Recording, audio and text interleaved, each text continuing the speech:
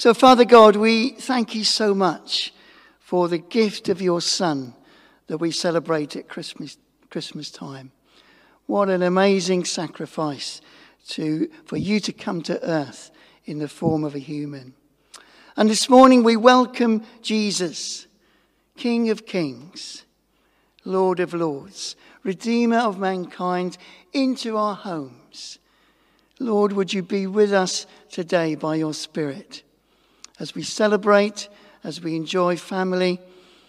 Lord, we ask that you would be real to us and special to us, and we worship you this morning. And we ask for peace in our hearts, and for us to have forgiveness in our hearts for those that have hurt us, as you forgive us so much. And we ask for unity within our homes this Christmas time as well. Teach us how to live. Heal us. Reconcile us. And in this season of good news, we ask that it will be a season of good news for the poor and marginalised. Lord, would you shine a light today on those who do not have the same privileges that we do. We think of the homeless. We think of those facing Christmas in bereavement. We think of those struggling to place food on their table, for prisoners, for the oppressed. Lord, would you bring light into their lives? Would you show us where we can bring that light into their lives as a solution? And in a few moments of quietness, we pray for those known to us that are sick, who need healing, who need a special touch from you at this Christmas time.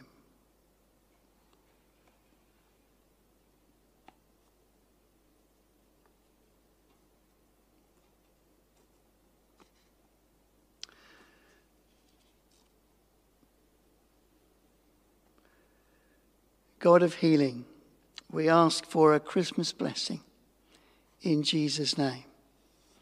Amen.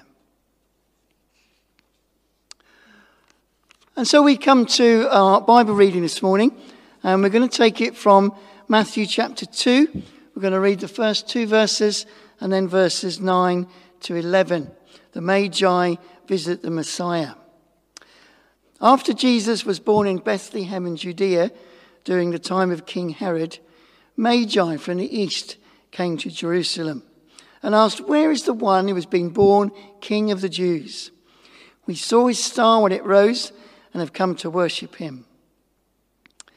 After they had heard the king, they went on their way, and the star they had seen when it rose went ahead of them until it stopped over the place where the child was. When they saw the star, they were overjoyed. On coming to the house, they saw the child with his mother Mary, and they bowed down and worshipped him. Then they opened their treasures and presented him with gifts of gold, frankincense, and myrrh. God will bless that reading of his word. And just as we draw our time together to a close, a few thoughts to share with you. In fact, we've got more than a few thoughts. We've got a video. And in this video, look out for the letters and see if you can see what they spell along the way.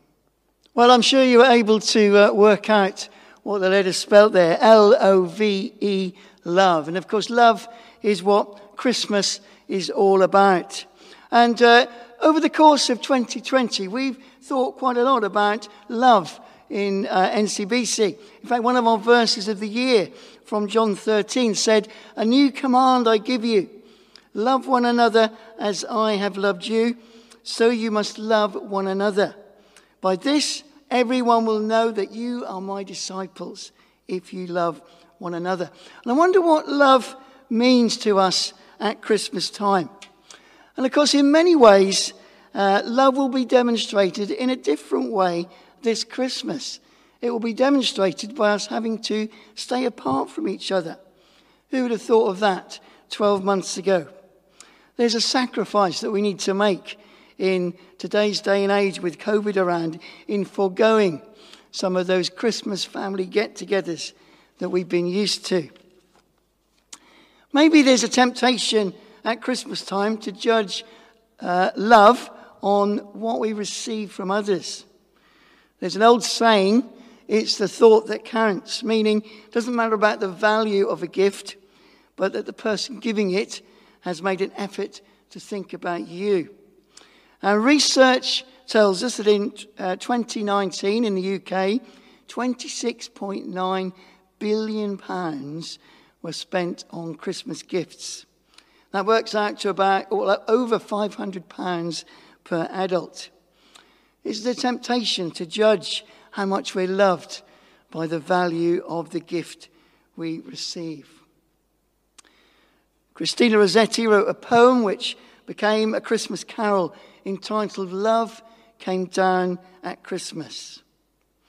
There's no financial amount we could put on this Christmas gift of love.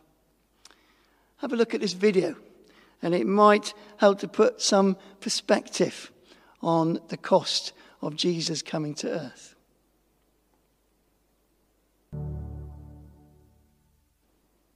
God cares for each one of us.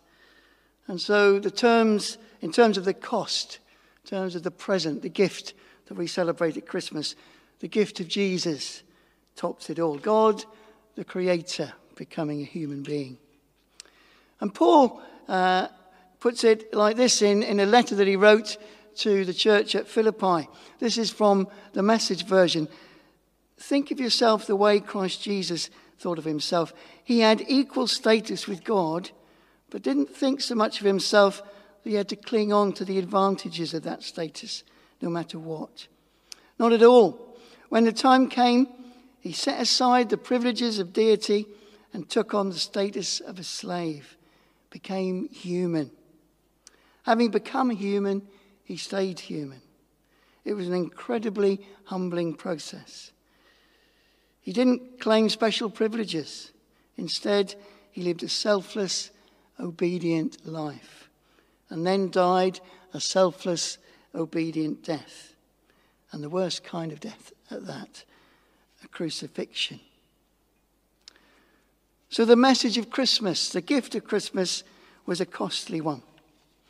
And I'd like just to leave us with a couple of thoughts as we draw to a close. There used to be a saying, and you probably still see it some of the time, a dog is for life, not just for Christmas. Maybe we could change that saying to Jesus is for life, not just for Christmas.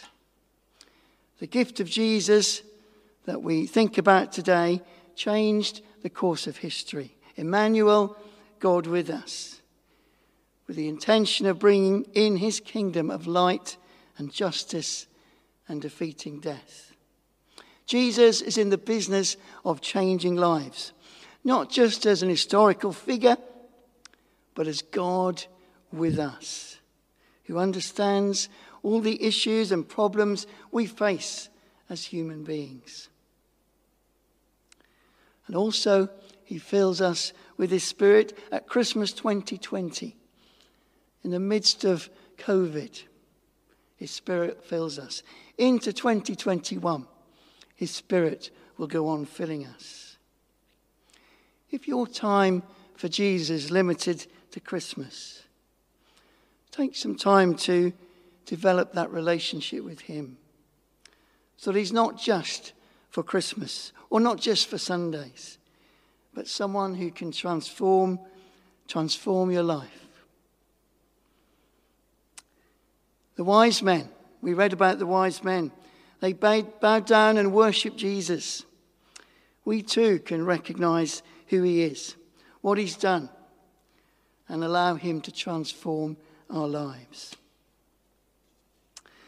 Secondly, if you're someone who has encountered Jesus, who has that relationship, pass it on. Just as in the video, the parcel moved from house to house, different people being involved. The message of Christmas is one of hope, of joy, of peace, and of love. Love, love.